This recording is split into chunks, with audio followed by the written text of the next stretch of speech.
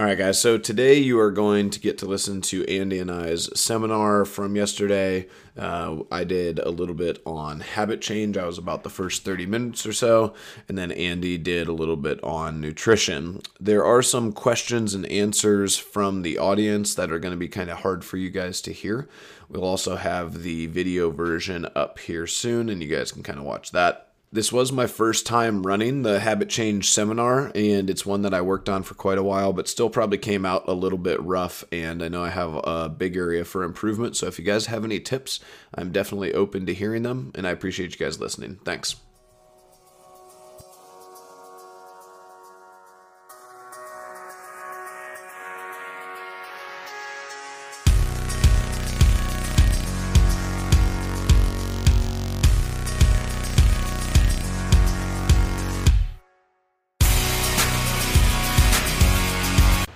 Old man in the village comes in.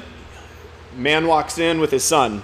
Says, "Sir, I would love if you can help teach my boy to have better habits." So the man walks with the little boy, and he's walking along, and the little boy is asking him all these questions. And while he's asking him questions, he tells him to stop and pick one of the flowers for him. So the boy walks over with his two fingers, and he picks a flower, and he just holds on to it. Continues walking on down the path. He continues asking questions. The wise man is not answering any of his questions about habit change. He tells him to walk over to a larger weed. It's about the size of the boy, and he tells him to pull that. He grabs it with his two hands.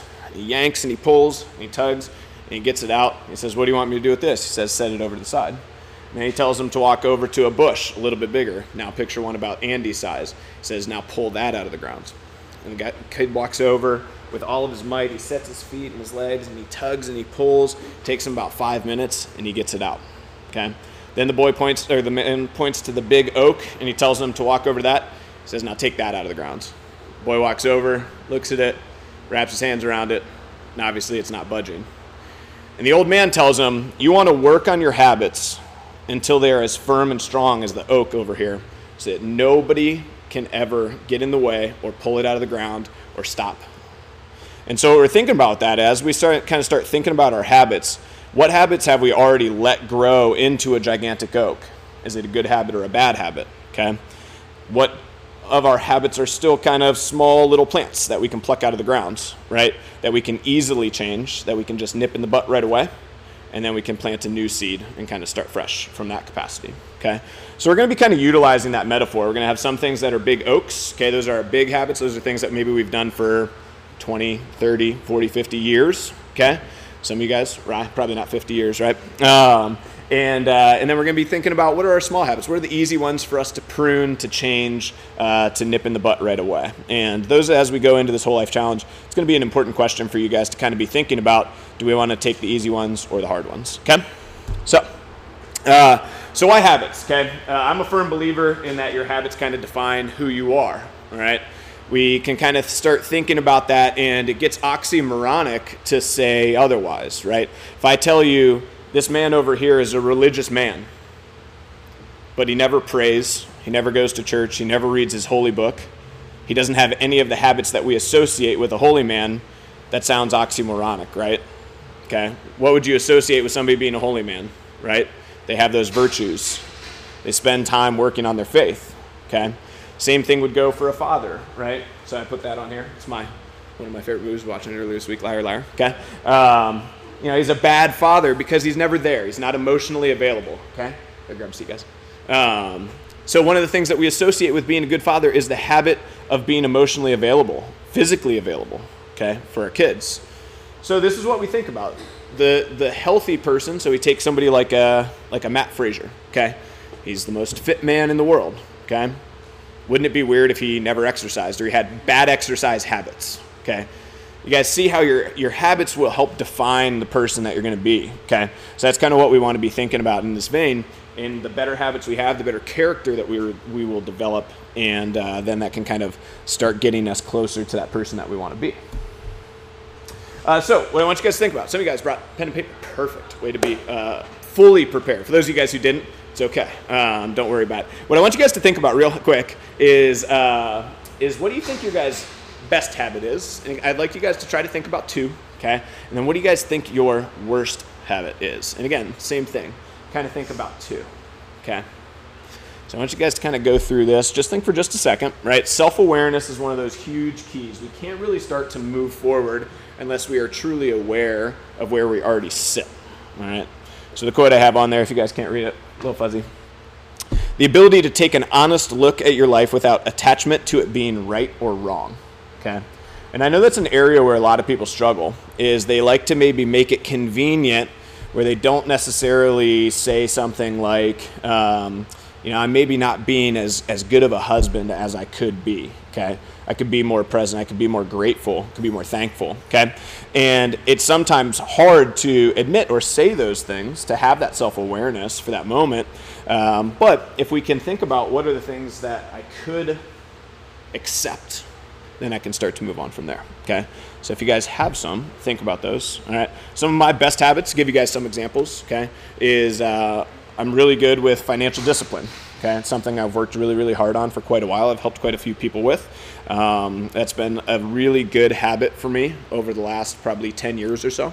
Another really good one for me is exercise. Probably not a huge surprise to you guys, right? Can't tell you over the last 10 or 12 years if I've ever gone a week without working out like at least 3 to 4 times. Okay, it's just not something that exists in my life to struggle with exercising. Okay, some of my bad habits, cell phones, okay? Morning and evening. That's when I struggle really bad with cell phones, okay? And we'll talk about that one quite a bit because that's a bad habit for a lot of people. Yeah, I was going to say, Andy, if you get a moment, see if we can grab some seats for these guys. Boxes, chairs, benches, whatever we can.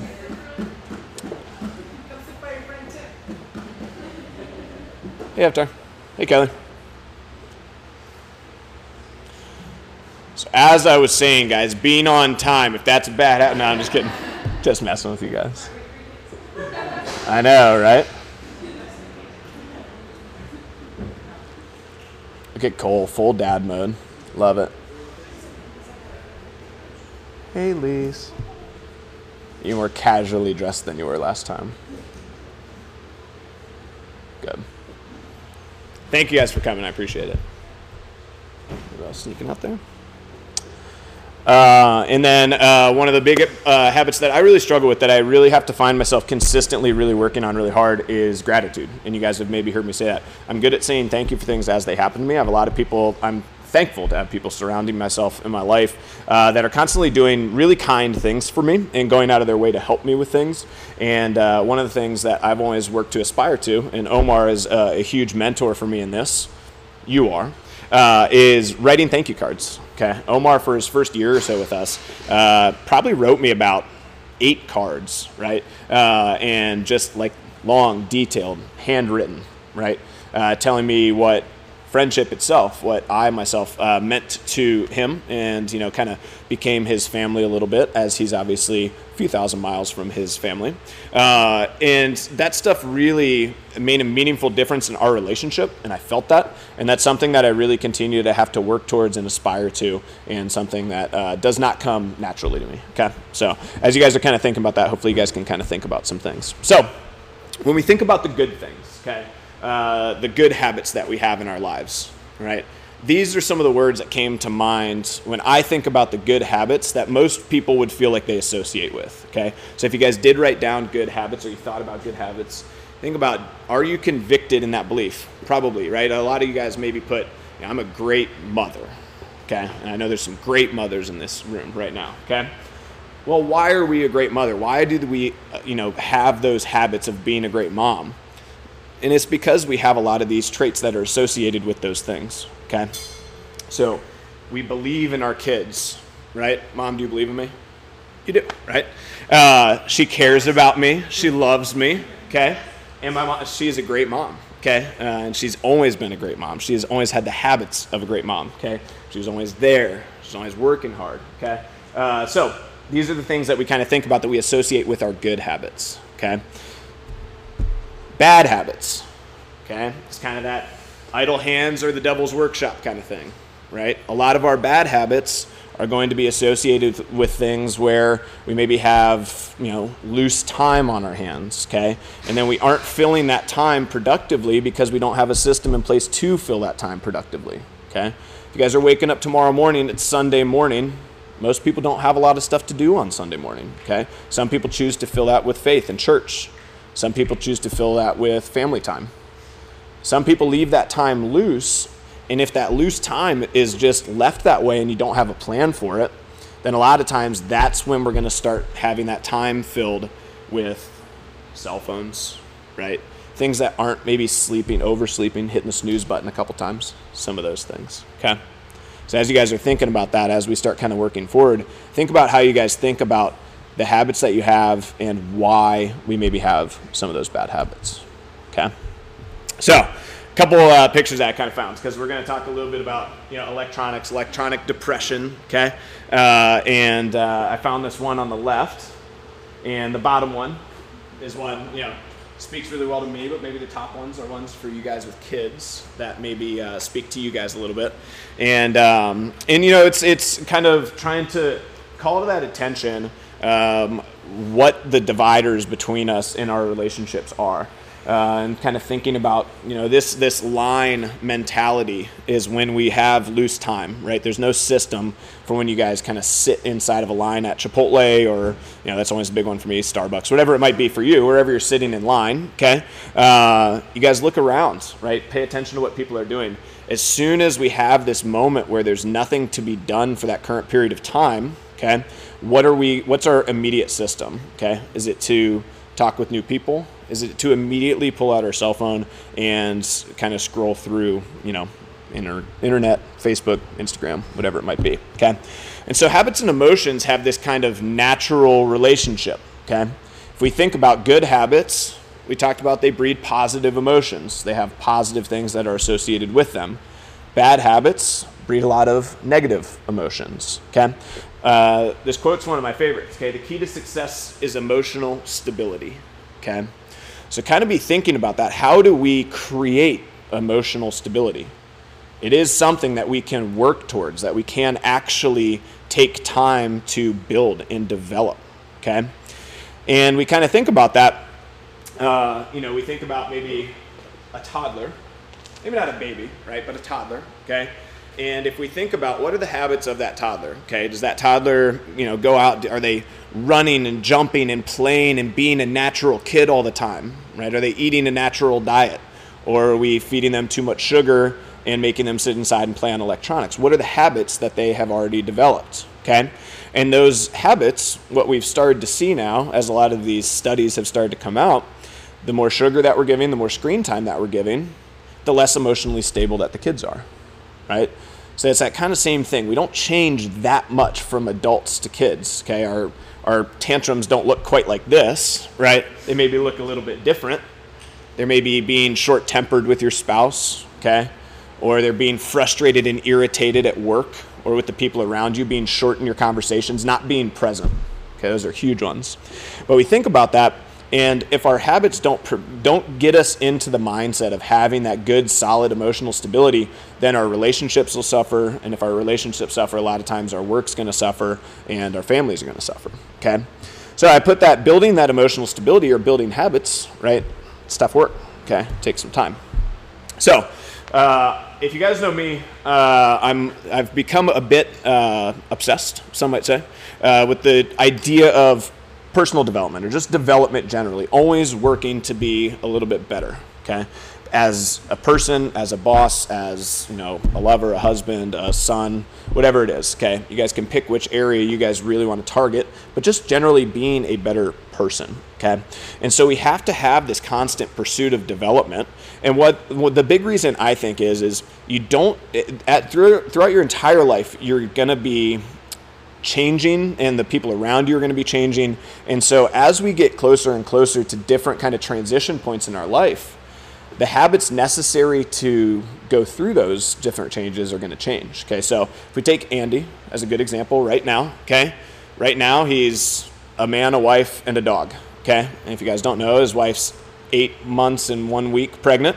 Okay, so his life's about to get a little bit more difficult. It's going to change. Okay. Now, what's going to have to happen when that moment comes? Cole, you want to answer that one for me? Yeah, right? So he's going to have a little bit more dialed in timelines. Like his habits are going to have to adjust to meet that new upcoming change, okay? And so all throughout our life, these transition points are going to happen. We're going to change jobs. We're going to move to new cities. Our kids are going to have kids, okay? Whatever it's going to be, we're going to have all these transition points. And each transition point is going to come with new habits, okay? So you need to constantly be in a state of developing yourself. So as these transition points come and go, your habits kind of change and mold with them, all right? So I put up here the keystone habit. And this is kind of the pursuit that we're only seeking, okay? If you guys don't know what a keystone is, to build an archway, okay, this is your last piece that you put in, but it supports all the other pieces around it, okay? So once we lock that in, it's now a solid, stable structure that stands freely. And they're very, very strong, okay, architecturally. And so when we're thinking about that, what is the one habit that we can put in place that is going to help all of the rest of our habits kind of lock in place, be dialed in, and become kind of this firm, strong structure? And that's kind of what we're thinking about. And obviously, if you guys know me, I'm obviously big on health and wellness and nutrition being that driving force, being that keystone habit. If we can get that stuff dialed in, take care of ourselves, right, making sure that we have good emotional stability, then everything else will kind of carry from there, okay? So that's kind of what we're thinking. Now, breaking habits, okay? So we're going to talk about both. We're going to talk about building habits and breaking habits, all right? Because some people are going to have bad habits that they got to break, and some people are just going to be in that boat where I need to maybe start thinking about how I can build a new habit, okay? So what have we let become a massive oak? All right, so trying to think about habits that you've had for 20, 30 years are going to be extremely hard to break, okay? If we get people who are 40, 50, 60, and they're coming in and they're going to be working on fitness and nutrition for the first time in their entire lives, it's going to be tough, right? They've never taken 5 to 6 hours out of their week to dedicate to exercise. They've never, meal prepped on a Sunday ever, right? So now we're trying to think about changing all of these different things that they've implemented, right? Use my dad as an example, right? Ate cereal for how many years, Mom? Probably 50 years, right? Every single morning, okay? Breaking that habit, man, it was tough, right? He still probably does eat some cereal, right? Doesn't he? Grain-free cereal. Okay, so he's working on it. All right, we got him on a little bit different something, but we're chipping away, right? And so it's kind of that like old dogs are tough to teach new tricks kind of a thing. But the big reason why is those habits that we put in place. That's the system that we've kind of worked our life around. Okay, and you get very comfortable inside of those systems and ripping out. If you guys have ever seen, I think I might even have it on the next slide. Okay. Breaking down a tree this size, it's the biggest tree I could find, right? So that's the biggest oak I could find. So that's like eating cereal for 90 years, okay? But we think about that, like that's a lot of work, okay? Taking down a tree that big, it's got big roots, okay? It's probably going to take a team of people. It's going to take support. It's going to take help. It's going to take knowing why we're doing it, okay? And so we need to think about how we can start kind of chipping away and chopping that stuff down. And one of the big things that we start to see is people try to come in after 40 to 50 years of maybe bad nutritional habits or bad exercise habits. And what do they try to do? They try to take it out with one chop, right? Just like, I'm going to come in, I'm going to crush this 30-day challenge, and I'm going to be good, right? They try to just hack the system, okay? That's not the way it works. It's the reason that lottery winners end up broke 3 years later. Because they don't have good financial systems in place to take care of that money, okay? The reason that they were playing the lottery a lot of times is they needed the money, okay? And they needed the money because they had poor spending habits. And so more money just amplifies that problem, okay? So it's kind of that same thing. As we start thinking about how do we chip away with some of these health and fitness ones, we have to make sure that we're not trying to hack the system. And as we get closer to this challenge that we're going to be starting next week, and as we get closer to challenges in the future, we have to think about not what we're going to hack. We're not going to try to knock this all out, right? If our goal is to lose 30 pounds, we're not going to try to lose 30 pounds in 6 weeks. We're going to try to set up the systems that we know will get us to lose 30 pounds maybe a year from now, but be able to keep that 30 pounds off for the rest of our life, okay? And that's kind of what we're thinking about with this. So, that's kind of our hacking thing, all right? Now, when we start thinking about changing our own habits, okay, this is one of the biggest things that I try to think about, right? It's so important how you talk about what you're doing, what you're going to spend your time doing, what you're going to be involved with, okay, and what are you going to be proud of, okay? If I were to be talking about you behind your back and you sneak around here and I'm saying, you know what, Maria has the most energy of anybody I've ever met, okay, who's heard something like that before, right? Or said something like that before, right? A lot of people, okay? Now, if she walked around the corner and she heard that, she'd be proud to hear that, right? She takes pride in her energy, in her involvement with people, okay? And so that's what we're kind of thinking about, right? If we're going to be having that kind of thought process where that's going to be a habit or a characteristic, a trait that we are associated with, are we going to be proud of it? And if you're not going to be proud of it, it's probably not going to be worth pursuing. Because again, if we go back to those love emotions, you're not going to be convicted. You're not going to believe in it. The people around you aren't necessarily going to support you because they maybe don't know if you even actually care, okay? And so you'll see a lot of times, us as coaches, we get to sit down and do consultations with people. We get to hear their goals. And I always try to tell the coaches, don't let transparent goals be the keystone of your conversation, okay? So if somebody says, I want to lose 10 pounds, it's kind of a transparent goal. Why do we want to lose 10 pounds? What are you going to be proud of if you lose 10 pounds? What's going to change in your life if you lose 10 pounds, okay? Oh, well, my husband will find me more attractive, and I think that we're maybe going to be, more sexually involved, right? Sorry, kids, right? Whatever it's going to be, okay? We're gonna be more loving with each other because of that. It's like, okay, great. Like now that's not as transparent of a reason, right? Now that's something you want a better relationship, okay? And you think that losing 10 pounds is going to help assist that. Maybe it will, maybe it won't. But we can start talking about other things going along those kind of same lines, okay? And then why will you be proud of it, all right? So trying to think about those two things. Not just what will you be proud of, but why will you be proud of it? And can you articulate that to the people in your life that are going to support you, okay? So if I can sit there and I can tell Omar, hey, I really want to start dialing in my nutrition this month, okay? And Omar asks you why. Say, well, I've felt really lazy. I've felt lethargic. Okay, I haven't felt good about myself. I've been staying up later at night, right? I've started drinking beer again, started doing X and Y and Z. Okay, and I tell Omar that. And then Omar's going to do what? He's going to support me. He's going to ask me questions about it, okay? He's going to start helping mentor me and give me answers and doing those things, okay? But if I let him down in that, now we've lost that pride factor, right? I need to do something that I can stand up tall and be proud that I'm sharing with other people, okay? And if we don't have that with the habits that we're trying to change, they're going to be very flimsy. They're going to be very easily broken. It's not going to grow those kind of firm roots that we're looking for. So how do we accomplish this, right? 60-foot tree isn't built overnight, okay? So if we're building out an oak, right, we got to kind of nourish that thing, right? Got to get its sunlight, got to get its water, all that fun stuff, okay? So we have to make sure that we understand our why and our what, okay? And then once we've kind of done that, now we can start moving forward and looking at what are the obstacles that stand in my way, okay?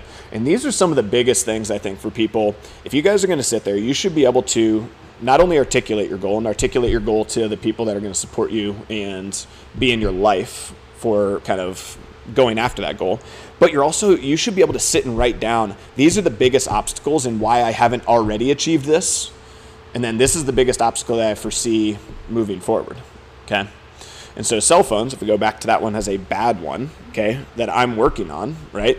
It's like, what are the obstacles that stand in my way? Well, Facebook is super addictive, right? They make money off of being super addictive, right? But we try to think about the obstacles that stand in my way are that I don't do well with loose time, okay? I need things to be structured. I need things to be on a calendar, okay? So for me, if I have loose time, it's like my family, my coaches, they support me in finding loose time, but sometimes they can probably tell, right? I don't like that all the time, right? I like things to be structured, right? I like to know what I'm doing and why I'm doing it.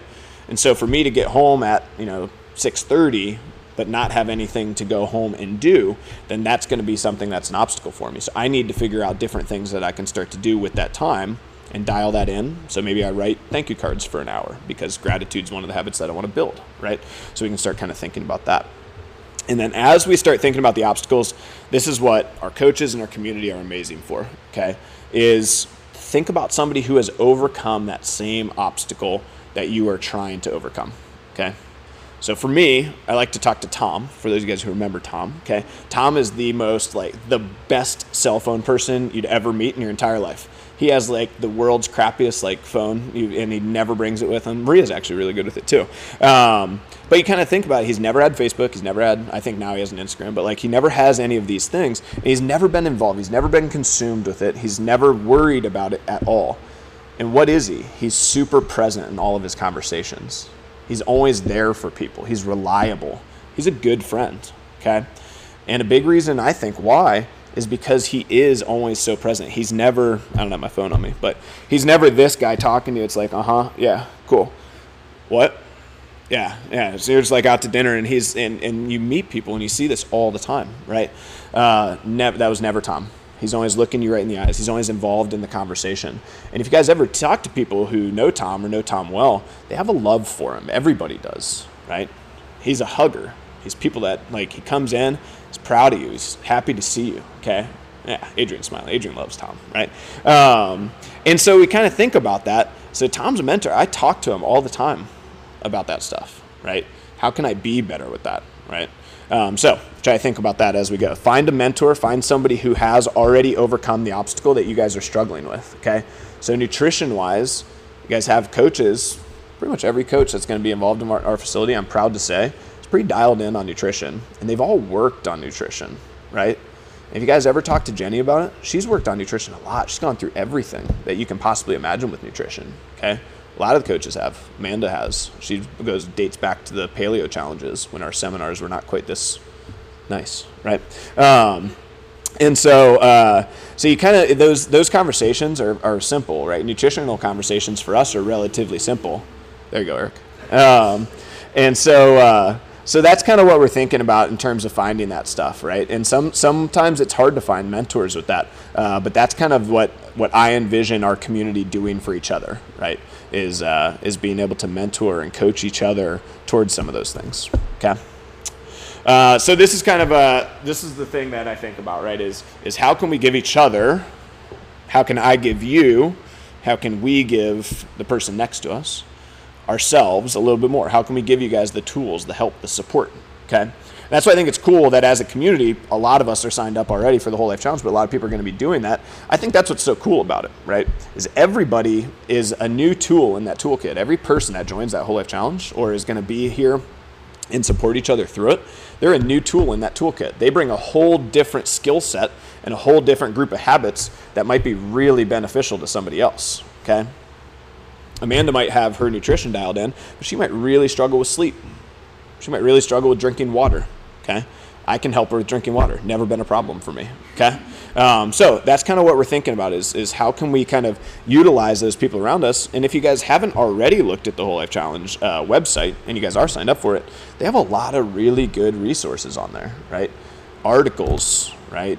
Nutrition guides, videos, all kinds of stuff on there on how to help you with each of the habits that are going to be that we're going to be aiming to build, okay? So as we start thinking about that, what I want you guys to think about is we're going to be trying to kind of think about breaking one bad habit and building a new habit, okay? Just one, right? And that's all I really want you guys to focus on. So once we get to the Whole Life Challenge stuff, we'll talk about that just a little bit more. But what we think about is, that kind of Gandhi quote, if we skip forward, all right?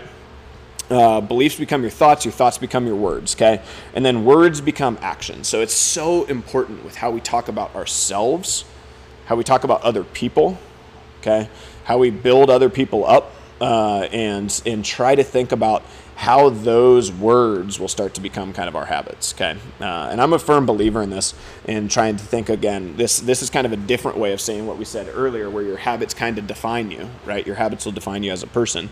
It's that same thing, your habits and your values become your destiny, so that will define you, right? And trying to think about, as we kind of grow forward, how we kind of are remembered, and then how the people around us are going to be speaking about us. And again, trying to think about what are they not saying already that you wish they were saying, and what are they maybe saying about you that you wish they weren't saying, okay? And those are kind of things that I like to think about as ways to motivate myself. So if you guys have listened to the podcast at all, you guys know this is sort of my my equation, right? This is what the thing that I kind of think about all the time, okay? So first we have to be aware of the issue. And a lot of times self-awareness is, and the coaches will tell you, this is a number one for a lot of people. We're just not there yet. We're not being honest with ourselves.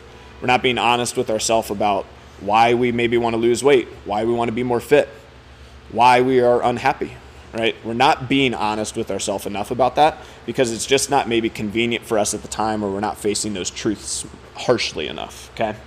And a lot of times that can be, the people that we surround ourselves with. If you have friends that are going to call you out on your stuff, that's usually a huge benefit, okay? So we try to think about surrounding ourselves with people that will do that for us. Find the system to fix the issue, right? So a lot of times that might be, hey, we have to find a new nutrition plan. We have to find a meal plan. We have to find whatever it might be that's going to help kind of fix that issue. If it is losing weight, that's going to be a system that we need to find, okay? If it's something else, we need to think about, where might we be able to find that system, okay? So if it's exercise, obviously we do that also. But if it's religious or spiritual or something like that, we might need to go and find a priest or a new church or somebody else who's spiritual, okay? And then implementing that system. And obviously this is the hard part, okay, is making sure that we are doing that consistently and that system is being implemented the way it's supposed to be, all right? So I always tell people a story, and Angela's not here, so we can throw her under the bus, but I love her. So we were doing an original paleo challenge, okay? And we were talking about grams of protein. And as we start talking about this in a second, Andy will dive into this probably a little bit more. Grams of protein. Well, she thought that on a scale, those were actual literal grams of protein, and that's what she was eating every day. So if you guys ever think about weighing out like 120 grams of chicken, and that's all the protein that you eat all day, well, that's not very much food, okay? So after about a week, she comes up to me and she's just like, something's just not right. Like I am starving. Like, is this normal? And I'm like, no, you should feel like you're eating way more protein than you ever have. And so she starts telling me, and it's like, oh yeah, okay. So she wasn't implementing the system the right way, right? So we fixed that, and then she was successful with that, okay? And then we think about how do we do that kind of consistently over time. So again, it's that idea, right? Everything up to implementing the system is kind of planting the seed, right? And from there, then it's nurturing, right? Doing it consistently is kind of how we get to it being a small tree, a big tree, and then growing some really firm roots so that we kind of can't rip it out of the ground, okay? So as we think about the Whole Life Challenge, because that's kind of what we're centered around, is our next thing that's right in front of us. It is a habit change seminar, okay? That's what it is, right? It's not a weight loss seminar. It's not a nutrition challenge. It's not a exercise challenge, okay? It is those things if that is the habit that we want to be working on, okay? Otherwise, maybe not, okay? Mitchell's been really dialed in his nutrition. He works out 5 days a week, maybe 6 days a week, every single week without fail. When's the last time you didn't do that? Can't remember, right? It's been a long time. He's very systemized. Noon class, Monday, Tuesday, Wednesday, Thursday off, Friday, Saturday, every week, okay? So we try to think about that. Maybe exercise isn't going to be too much of a worry for him, okay? So we start going down the list then. What is it going to be, okay? We can make these whatever we want it to be, okay? You're not absolutely forced into doing the challenge the way that they say you have to do the challenge or the way that the challenge parameters maybe give you. So nutrition was a big one for people last year, okay? Nutrition, you can get a 5 or you can get a 0, okay? Now, what's a 5? Different for everybody, right? What's a 0? Different for everybody, okay? A 5 for my dad might be not eating cereal, and that's it. Nothing else matters, right? He's going to fix this one habit, and that's it, okay? That's all he's focused on for the whole challenge. So if he doesn't eat cereal in the morning, boom, he gets a 5, okay? Don't pay attention to the rest of that other stuff. Doesn't matter. That's not the goal, okay? Trying to fix one small system first, right? And if we fix that small system, then we're good to go, okay? But if I told him, you have to stop eating cereal, and you have to change. Now you can't put sugar in your coffee, okay? And you can't have that banana, okay? And you can't, and when you go to lunch, right, now you have to eat, salad, and you have to have dressing on the side, and you have to have, fish or chicken, okay? Then for dinner, you vegetables only, okay? And also, you see how now it becomes this thing where a 5 is so much more, okay? And it might not be sustainable for him yet because we're still need to work on just that first one, okay? So that's kind of what we're thinking about. Don't make the 5 this big, grand thing. Try to think about a 5, a perfect score, is you accomplishing your one goal, okay? Your one system, your one habit that you're trying to build over this next 6 weeks, okay? And if we can develop that one habit, that one system, and think about how cool it is. Like, it's people, everybody's trying, we're all in a big hurry, right? Not a lot of people are super patient anymore. And myself, I'm probably one of the worst at that, okay?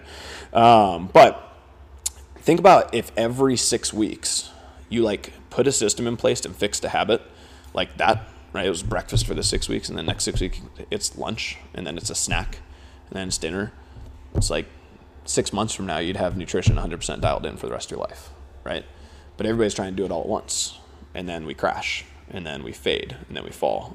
And then 6 months later, the statistics are back, right? 90% of all challengers fail 6 months later. And by fail, that means that they are heavier or worse shape that they were when they started the challenge, okay?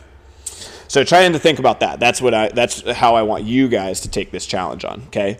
Mobility, sleep, right? Sleep's a big one, okay? Trying to think about maybe one thing I'm going to try to do, okay? I'm going to try to wear a sleep mask for the next 6 weeks, okay? Because total blackout does a lot for deep sleep, okay?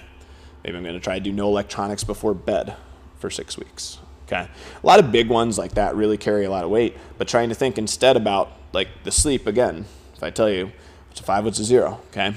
Some people, it's like 6 hours. Like, oh, man, I got 6 hours. That's awesome. That's incredible, okay? If you guys know Maria, she's like, I need 9 hours minimum, okay? I know. Seriously, that's why I should bed at like 9 o'clock every day. But that's what you think about, right? She needs to have that sleep to have the energy like that she likes to bring to people throughout the day, okay? And she knows when she doesn't have that, she's not as present of a person. She's not as good of a coach, okay? She's not as aware of, everybody's kind of that, what's the word? Emotional awareness, okay? She doesn't actually feel people as well when she's not well slept, okay? And so she gets agitated and frustrated. And those aren't adjectives that are normally associated with her, okay? And so when we think about that, sleep for her is maybe a 5 is very different than sleep for somebody else, okay? So trying to think about, does that make sense to everybody? Everybody, how we're going to kind of do the 5s and the 0s and the perfect scores and that, okay? And then if we're thinking about how we're going to take away the bad, okay, what we're going to chop down, again, don't try to chop down something that you guys have had in place for 20 years in the next 6 weeks.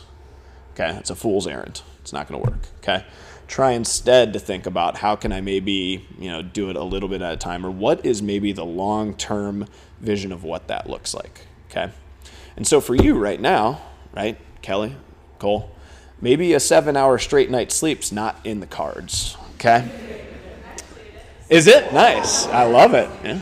Nice. Wow. I love it. All right. Yeah, I love being proven wrong, right? Never did. Okay. So we'll use them as an example. Kennedy, what are you doing? All right. But we think about that. Maybe that's not in the cards, okay? So maybe something else, they're going to implement something small, and they can maybe trade off nights or do something along those lines, right? Everybody's life circumstances is going to be something different, but how can we chop away at some of those bad habits that we maybe haven't been doing well over the last few years and make a small chop in that piece of wood so that we can maybe attack it later, and then with our good habits putting in place, it'll kind of take that over, okay? All right, so what are your guys' questions on the Whole Life Challenge? And then does anybody have any questions on habit change stuff? Either or. I will take either right now. Or is this time it's either just a 0 or 5 for everything, or in between? The only thing that there is like a 1, 2, 3, 4 for. Yeah, most everything is a 5 or a 0. Yep. I think there's one thing that has like a 1 through 5.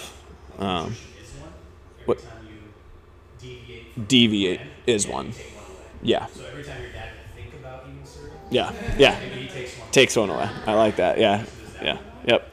Yeah, that's good, right? And everything else for the most part is either I did it or I didn't do it, okay? And so for exercise, it's 10 minutes a day, Okay, for mobility, I think it's that you spent, again, some time. Sleep, you set your own goal. Hydration is, I think, your body weight in ounces or something, or half your body weight in ounces. Well-being, they have a different challenge every single week that you guys can take on. Some people really like some of those. Some people did not. So we're kind of maybe thinking about doing our own. But again, I would like you guys to maybe think about what is my own well-being challenge. Okay, and then reflection is, do you journal or catalog your own thoughts for that day, which is public. And so for us, that was probably my favorite piece, but by the end of the challenge last year, most people were kind of out on it. But I really enjoyed reading what people decided to take on, and kind of being a little bit more involved with that. That helped me help you guys, hold you guys more accountable. That helped us have a little bit deeper conversations with people who were really dialed in on the reflection stuff. So it's not easy. I think sometimes, like, it's always at the end of the day, they like open up a window and it's like, hey, tell us about everything. And like, you're on your cell phone. It's like, well, I'm not supposed to be on literally the one's like, not supposed to be on my cell phone right now because I'm supposed to be doing no screens before bed. But you can do it kind of the next day. So they're a little bit lenient with that. Anything else? No? Good. Thank you. You guys ready for Andrew? Good. Yeah? Awesome. Thanks, Ed.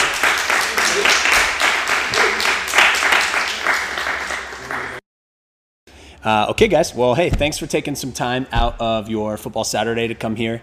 I would imagine that everyone in this room is here to try and work on something. Otherwise, you wouldn't be here, right? Trying to find some information out, trying to better yourself in some way. So thanks for doing that. Also want to tell Jeff thank you as well for hosting this, because I think it's going to benefit a lot of people over the course of the next 6 weeks and hopefully beyond that. So thanks for hosting this and getting this all set up. So real quick, I saw some unfamiliar faces in here, so I'm happy I put this slide in. But more or less wanted to share with you guys like who I am, because I know a lot of you guys might just know me as a coach or a nutrition coach here. But I do want to let you guys know that I am a registered and licensed dietitian in the state of Ohio. So we had to go through a little bit additional schooling and an internship program that I did through Mount Carmel to get my degree, and it's very much science and evidence-based nutrition practice stuff. So I graduated from OSU with this guy right here in the front. David's also a dietitian. So if you ever see him in passing, you can always ask him some questions. But we really wanted to differentiate. We are not nutritionists. And the big difference being anyone can call themselves a nutritionist. If you know one food fact and you share that with someone, you can call yourself a nutritionist. So when we get into talking about different things, yeah, congratulations. A lot of people just, resume builder. A lot of people just added a line to their resume, yeah. But the biggest thing is, when we start to talking about weight management, writing meal plans, helping someone with their diabetes or their high cholesterol, that's where our expertise comes into play, and that's where really we can be an asset to any health team. So a lot of my history is in the clinical realm. I did clinical in the hospital setting for 7 years in a neurology setting. So lots of tube feeding, lots of really sick people. So now I have the benefit of catching people on the front end of the spectrum. So again, thanks to Jeff for letting me live that out. I appreciate that. So kind of building off Jeff's habit conversation, this is one of my favorite things to talk to people about. Don't simply rely on your motivation of, I really want to lose those 10 pounds to look good for my cruise in a few weeks. But rely on the discipline that comes from that habit change. So that why that he was talking about. So a lot of people, when they come in and they're like, hey, I want to start CrossFit, they see it very idealized on the internet. They see Matt Frazier pumping out some iron, hitting some good workouts. They're looking at the top of that pyramid. They're ready to come in the doors and just get started. So they really have it upside down. And you might see CrossFit and even some stuff that we're sharing where that pyramid is flipped upside down, where that nutrition piece is on the bottom. And that's really where the start to any good change, especially when it comes to fitness, weight loss, any health parameters that we're looking to improve on, we have to make sure we're dialed in with that nutrition. So I hope you guys can learn from that and hopefully see the benefit in that. And we'll dive into that a little bit more. So again, excuse the formatting, but as far as the Whole Life Challenge is concerned, this is their stance. This is when it comes to those 3 tiers that we can choose. They simply say, eat nutritious and healthful foods. So trying to make it nice and simple for us. We tend to make things very difficult when in reality it can be very simple. So I really liked this quote. I wanted to put that up for you guys to not, again, building off habit change, not get overwhelmed by changing everything in your nutrition tomorrow. Just focus on one aspect that can be hugely impactful and just making it as simple as possible. So, and that's what we talk about a lot in counseling sessions and, in passing in class. So keep that in mind when you guys are thinking about that and what your main goal is with your nutrition for this. So as far as the Whole Life Challenge is concerned, you guys, if you had signed up, can I get a quick show of hands? Are you guys signed up? Who signed up? Awesome. Oh, it's like this half of the room and not that half. But good. So just to give you guys a little bit of insight into what you're looking at. Once you sign up, part of your profile creation is choosing the level of nutrition you want to follow during the challenge. So there are, animations are working. Yes. All right. So 3 levels to choose from here. So the very basic one is like the kickstart level. So this would be, maybe you have never done any meaningful nutrition work. You really don't know where to start, maybe a little confused about nutrition or what it is. This is called the kickstart level. So really just getting started, looking for the right way to kick things off. And it basically is much more broad brushstroke to what we're going to be doing. So it'll ask you to limit refined grains that come from like processed breads, a loaf of bread, bless you. Any candy, cheeses with the dairy. It's not all dairy, just cheeses. And then the fun stuff, beer, soda, fried foods. Okay. This can be a really great way, again, to make a simple change, to make a really impactful start to your nutrition. The next level is called the lifestyle. Now this is, and I'll tell a story in a second, I weaned down to the lifestyle last year. So middle ground, basically looking to create some sustainable nutrition around whole, nutritious, delicious foods. So pretty much one step up, kind of getting into like a more healthful, nutritious, whole-based foods. And you guys can see what we're limiting there. Getting a little bit more in depth on label reading, limiting sugar alcohols, things like maple syrup, milk, things that people might not necessarily think are bad for us, and they're not, but just will help optimize our performance and optimize our health. So the last one being the performance. So this is you're interested in peak performance and mindful of inflammation. So I walked in last year and I'm like, you know what, I'm gonna be ready. I'm gonna knock out this performance thing. And thankfully, we can edit the type of challenge we're doing until the 6th. So you have about 7 days to try it out. So I remember I was talking with Baby Bear. I'm like, all right, we can do this. And she was, like Jeff said in his podcast, very anal about what was on the approved food list. And peanut butter, being one of my favorite foods, is not on the performance food list. And that's where I about lost it. So it's really, again, for me, I wanted to take it as a challenge to clean some things up a little bit, but I really wasn't ready to jump into that like full out performance, more paleo-esque diet, or nutrition focus, I should say. So, I would encourage you guys, if you are, thinking, maybe Kickstart's right for me, but I want to try the lifestyle option, give it a try for a few days. You can always edit it for the challenge purposes and drop down to Kickstart if you want. Or from some of you higher level athletes or veterans in here, maybe the performance option would be an awesome challenge for you guys. So think about that. And it is on the website. You can see the full description of the food lists. And we'll talk about that a little bit more. So our track for success. How do we survive the Whole Life Challenge? How do we be successful in this? So basically, once you choose your tier, I would recommend by starting to find out what foods to avoid. And this is where kind of Baby Bear jumped in. So she committed that rule book to memory. She printed it off, color PDF right on the refrigerator. And I would recommend doing something like that. And basically, what you'll find is no matter what tier you choose, and this is just a general pro tip from any dietitian you talk to, really shopping the perimeter of the store is where your safe zone is going to be. And if you really think about that, it's going to be your produce, your vegetables, your butcher shop where your seafood and meat are, and then sometimes, the dairy that we have, some milk, some eggs, all the good stuff. So that's a very good tip. Now, it's not to say that there aren't good things in the center aisles, because there is, but in general, if you were to follow something like that, you're pretty much in good shape. So as far as identifying the bad foods, this is something where some people do struggle with. And I think one of the easiest things is when you are purchasing something, and if it is from the center aisles, turn that package over, try and read that food list. If you can't pronounce some of those things, or they look like they should be in some atom bomb or an ant killer somewhere, you probably shouldn't be putting that in your body. So think about that. Other foods that require little to no prep, those ready to eat frozen foods or dinners, those aren't going to be the best thing for us as well. will also be not allowed on any of the food lists as far as what you're choosing for the Whole Life Challenge. But then this one is a big one as far as producing a pro-inflammatory response in our body. So think about last time you had something that maybe wasn't all that great and you woke up the next morning, maybe congested, had a little bit of mucus, you didn't sleep great, you woke up, your body felt a little weird, felt bloated, GI system wasn't working great. That's probably a good indication that that food was not for you. And I'm sure we can all think about like maybe going out to a meal or splurging a little bit with friends. That's something too that maybe that should be something you should try, and maybe make that your nutrition focus. Just gear back from that and see if you can build from that habit. So for us, I like to talk a little bit about what is your why. So beyond fitness, beyond what we're doing in here on a day-to-day basis, what's the long game, right? What are we really talking about? And that for me is longevity, a healthful life, and a long and healthful life where we can maintain the quality of that life and stay functional, stay healthy, and stay independent. So really, this is kind of the cascade that we end up finding when we really don't make nutrition a priority. Over time, we can obviously know it leads to some excess weight gain, which creates this hormonal cascade in our body that then leads to feelings of lethargy and depression.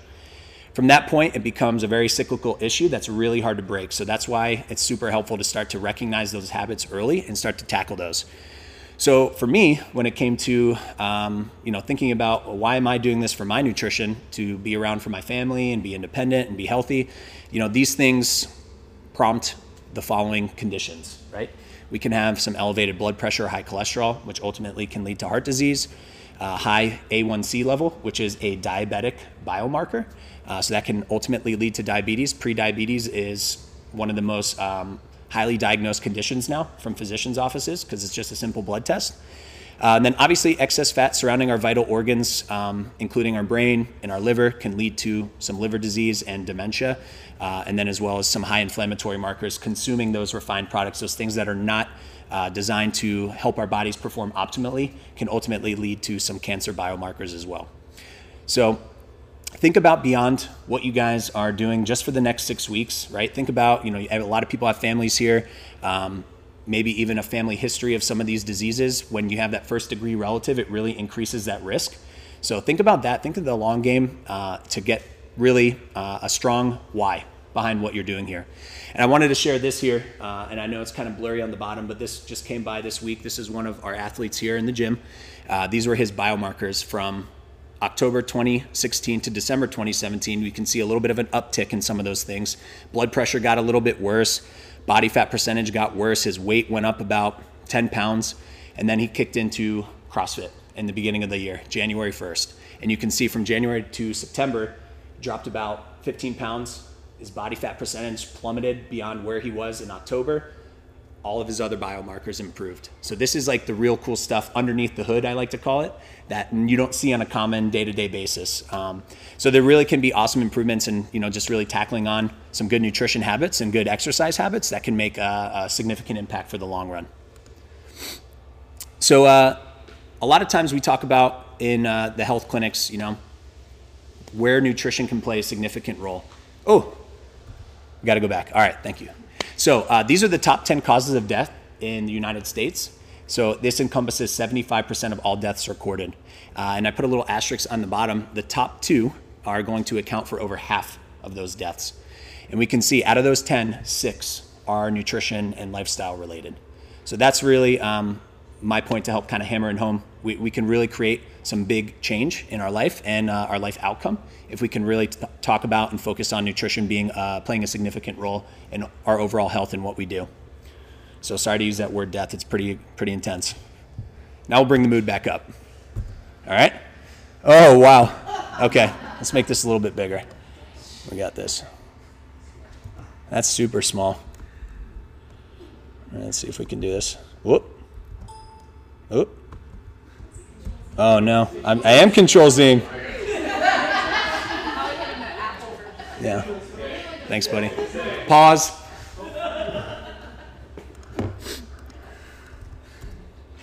There we go. I wonder if we can just keep it this size and go from there.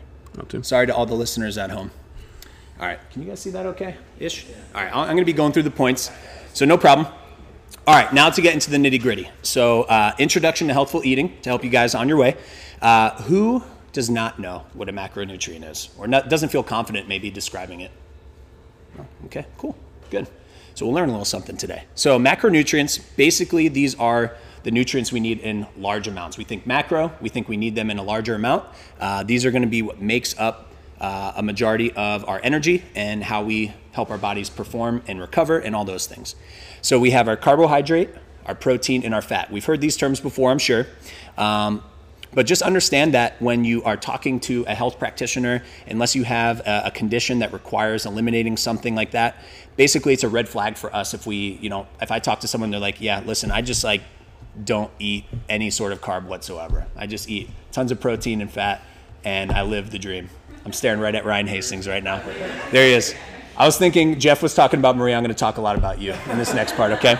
And it's not necessarily a bad thing, but we just know that sustainability, maybe optimized performance, aren't going to be able to be achieved if we're going to be eliminating major food groups or major macronutrients. There's a reason why there's a foundational 3, and they've been kind of all around for generations and thousands of years. So we need to keep those involved in our diet. I do want to mention that this is the information I'm going to share. It's not a one-size-fits-all approach. Anyone who's worked with me knows that. It's very much individualistic. So information you see, be gentle if someone's told you something else. So it's a little bit more of a broad overview. Come on, Jeffrey. You just keep going. Yep. Okay. So carbohydrates are our first main group. And basically here, we want to think about our body's main energy source and preferred fuel source. So that often gets skewed in some people's minds. So our body prefers that. All of our energy and aerobic systems are built to consume and digest carbohydrates. And this really is where it should make up a majority of the calories we consume. So most of the time, it should take anywhere from 40 to 50% of our total calories. So let's say I put you on a 1,000 calorie diet, which I never would do. 500 of those calories would come from carbohydrates. Okay, so that's what that means. They contain about 4 calories per gram. Now that's gram within the food, not grams of bread and other carbs and fruits like that, like Angela had that issue with. But we have 2 different types. Simple, providing quick energy. Simple meaning our body can easily digest that. There's not much getting in the way to digest and absorb that.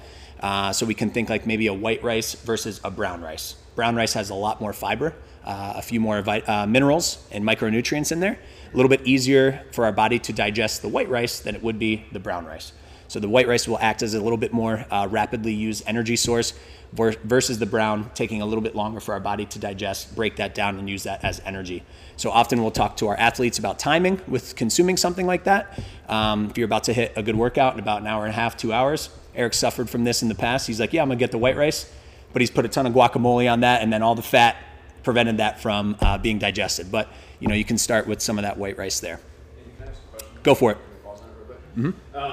So can you go through just, again, I don't want to make any assumptions, but Sure. Can you just go through just what would be, let's say like in a general order of priority, where should we, if we're getting 500, or 50% of our calories from there, how would you prefer to see that in terms of types of carbohydrates? Right. That's a great question. So often I'll talk to my clients or athletes about kind of like red and green light carbohydrates because we know, and I think the next slide has some more minuscule information here. Just do that. And this will help. Yeah, do this right here. So basically, we can think about, and it gets back to that initial slide about eating whole nutritious foods. So obviously, our body will digest carbohydrates much differently from some fruits and a sprouted bread versus a pack of Twizzler Poland peels, right? A little bit different. So a lot of people come to me and they say, hey, I follow this concept if it fits your macros, right? Which basically means if you get your macronutrients in, you get them in. It doesn't matter what source they come from, okay? But I'm much more of a person who talks a little bit more about quality and how your body uses that. And I use the car analogy for that. You want to put the best possible fuel in a sports car. You don't want to put the diesel that was recycled from some semi truck. It's not going to run as well. So as far as the grains or carbohydrates, are concerned, this is a pretty good list of what you can find. And this is really where I would push most people to stick to. We're talking about ancient grains, nice whole-based nutritious foods like quinoa, farro, barley, sprouted bread. I often will recommend that to my clients as well versus the standard refined bread that you can put on the shelf and stay there for about 2 to 3 weeks. Shows that there's a lot of refined pieces to that's keeping it a little bit more shelf stable. So again, thinking about shopping the perimeter of that grocery store, that's going to be where you're going to want to get a majority of your carbohydrates from. Some starchy vegetables like potatoes, corn, squash, peas, your fruits that you can get from that produce section as well. And then not much as far as the grains are concerned. And meaning your body can produce obviously much better fuel and much more performance-driven results if you are consuming better carbohydrates, not some that are man-made or man had his hands in that to make that for you. Does that answer your question? Yeah. Okay. Also, there's some beans or legumes, chickpeas, black beans, lentils. And then here we have dairy. That will also be considered a part of a carbohydrate. There's lactose in that. So naturally occurring sugars, and then the natural occurring sugar in fruit is fructose. I'm sure we've heard these words before. But the reason I bring that up is because we had someone not too long ago tell us, I've been eating grapefruit for decades. I had no idea that was a carbohydrate. So not knowing or thinking about that in that way, I just wanted to bring that to attention. Obviously, we have those added sweeteners as well. We hear a lot about agave, honey, molasses, maple syrup. Those are naturally sweet. We can imagine that there's some carbohydrate in there. And then lastly, our added sugars. And these are kind of where we raise that red flag. That high fructose corn syrup we hear a lot about. Again, you could turn over any label now, even that bread that's refined that's on the shelf. And within the first 3 ingredients, there's probably going to be a sugar in there to make it a little bit more appealing to the public. Any questions about the carbohydrates, guys? Okay. Got my technician coming in to fix my fonts. So I have some pro tips on carbohydrates. Basically, we want to be choosing whole grains as often as possible. Basically from here, non-GMO products as well. Does anyone know what GMO stands for? Correct, genetically modified organisms. So it is not that they're unhealthful. It's a great way to kind of create crops that are pesticide resistant and create crops in a large amount. But what they're finding over time is that there is that risk of having a higher heavy metal content, which is that mercury we hear about in fish sometimes, lead, all these things, because they're not natural. There hasn't been time for the plant to adapt to that, to remove those toxins. Sometimes we see that there's increased allergens to these foods, being new strains of DNA within that product. And there's just questionable health benefits as far as being as nutritious as their real counterparts. So you'll see arguments on both ends of these. But again, if we're thinking about just really making some awesome healthful changes on fueling our body the best we can, sometimes it's best to kind of avoid those GMO products. And then including a variety of fruits and vegetables each day. One of my favorite quotes to tell people is try and eat the colors of a rainbow on any given day. That's going to make sure you're getting a ton of phytonutrients and a ton of just regular vitamins and minerals half the time people come to me and they say, hey, I just want to get some more energy. It's like, well, how many fruits and vegetables are you eating? Not many. And this is where our B vitamins come from, where we can get a lot of energy. And you can ensure that you're getting a variety, kind of just eating different colors that come from blueberries, raspberries, a squash, an eggplant, those types of things to get a lot of color into your diet. More information coming out with dairy, significantly impacting GI distress. So that feeling of bloating, maybe awkward stools and different timing with that. But also too, a lot more research coming out with, acne and skin. So limiting dairy where you can. But if you do consume it, kind of using that more local, organic, non-antibiotic sort of products to help kind of ensure that we're getting the best possible product. It's going to be different for everyone. So there's a lactase enzyme in our body that helps break that down and digest that. And as we grow older, we lose the ability to digest that. So some people, they're just genetically predisposed to lose that faster. So my wife, for example, she's lactose intolerant, can't do it, but I can eat as much dairy as I want. So really, it's more of a feeling on how you do with that.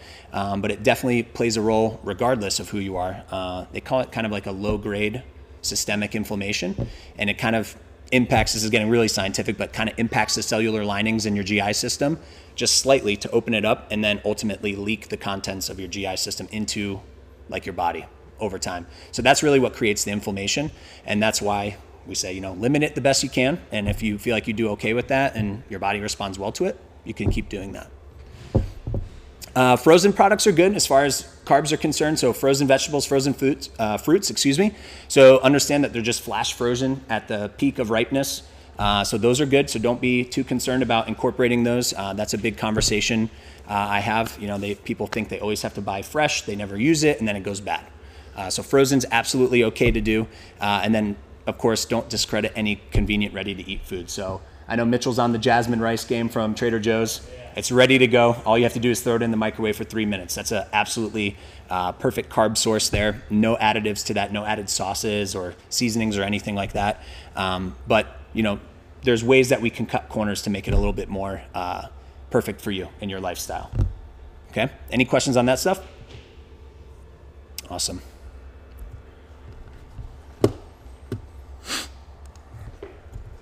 Cool. Awesome. So, a lot of times people come in, they're like, hey, I'm doing pretty well with my nutrition. Yeah, I'm eating a lot of healthful foods. I got some granola bars. I had some pasta with store-bought sauce last night. I had like barbecue chicken the other evening.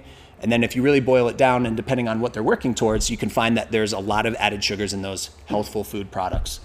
Biggest one we typically find are sweetened beverages. We can go to Starbucks and get a venti pumpkin spice latte. And next thing you know, you're consuming 60 grams of added sugar from all the sauce that they're putting in there. So there are a lot of tips and tricks to work around this stuff, but it is something to think about. I encourage you all to think about what you do on a daily basis. See if any of these healthful foods kind of fall into your day-to-day, and start to look at maybe comparing some food labels, seeing if we can make some better choices with that. Yeah, go for it. Oh. Because I think this is super common. We talked a little bit earlier about self-awareness stuff, right? And sometimes this is one of the big areas where we see where people actually do, they really do think that they're eating really healthy. And it's not even just a lack of self-awareness, it's a lack of, information. It's a lack of, the nutrition or the current state of America is, to have some misinformation about, what truly is healthy. I think you put a lot of things up here, I think granola bars, right? Maybe 10 years ago, I would say it's maybe gotten a little bit better, but 10 years ago, I think people would peg granola bars as one of the healthiest things that you can probably go and eat. And so there's a little bit of headway with some of that kind of stuff, but what do you think is one of the best ways for people to really seek out a good source of information and be a little bit more critical of their own nutritional habits? Is there a source for that, or do you feel like it's something that everybody should log and be more aware of that kind of stuff, or what do you think? Yeah, absolutely. I think that, again, just asking questions, finding a mentor that that's kind of has it pretty dialed in. Knowledge is everything here. Understanding how to read a food label. You can go to eatright.org, which is the Academy of Nutrition and Dietetics website. A lot of great information for the public on there, but also how to just read a food label. I don't know if you guys feel super confident in that. It can be kind of confusing. And that will kind of show you how to look for those added sugars and how to limit those as much as possible. But even more so, I was talking with someone in here not too long ago who just started re-tracking their food. And her main question was, hey, I found that I had 70 grams of added sugar in my diet with the food that I was tracking. So that's a great recommendation. Take some time, go to MyFitnessPal, track a normal day, kind of see how you measure up, and MyFitnessPal will offer you recommendations this is where you should be for total added sugars, which my stance is always limit those as much as possible versus shooting for a certain number. So that can be a really good piece to help kind of open your eyes and understand that a little bit more. Yep. All right, guys. Continuing with our slides for ants. We have a few more here. Oh. Yeah. Wow. So protein, these are the building blocks of our body, right? So we need this to recover from exercise. They contain essential amino acids, which are the building blocks of protein to help build muscle and recover properly. So from here, these are going to make up a much smaller percentage of our total caloric intake. Again, this varies per person, so about 25 to 30% of your total calories. And then similar to carbohydrate, they contain about 4 calories per gram as well. Okay.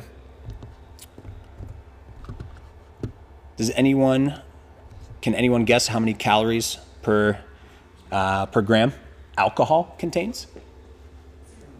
Yeah, right. 0, we hope. Not you, David. So in comparison to a protein or a carb, alcohol contains about 7 calories per gram. So we'll talk about alcohol at the end here, but basically that's where you can start to see one of the low-hanging fruits in our nutrition that we can do is kind of going through there and looking at how much alcohol we're consuming and trying to cut back on that. Although the recommendation is 1 glass a day for ladies and 2 for men. Yeah. Does it matter for liquor, whether you use dark liquor or clear light liquor? Sometimes it just kind of depends on what it's distilled from, but you know you have to take in a much smaller amount. So for liquor, it's going to be about 2 ounces versus wine, which is you get 4 ounces of that. So pretty similar there, but the reason being most people think is because you're taking in a lower quantity at a higher proof that you can kind of hack the system there. But basically, it's going to kind of play a significant impact regardless. What's that? Go right.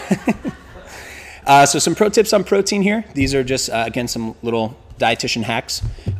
Grass-fed, wild-caught as much as possible. This is going to increase our omega-3s that we're taking in, and I'll talk about those in a little bit.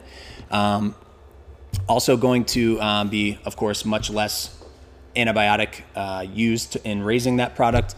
And then if you've ever looked up some information about farm-raised fish, it would change your opinion pretty fast. Lisa and I have had conversations about that. So try to have seafood or fish about twice a week. Again, getting that omega-3 content in local. It not only helps our local community, but the environment as well. There's a lot of documentaries out there now about the impact cattle farming has in the United States and what that does. So I would encourage you to take a look at a couple of those. Lean meats as frequently as possible. So this is going to help you get the most bang for your buck, especially if you're concerned about your fat calories or counting macros. 90% or greater when it comes to a couple of these cuts. Poultry, obviously, and fish are going to be our leanest amounts.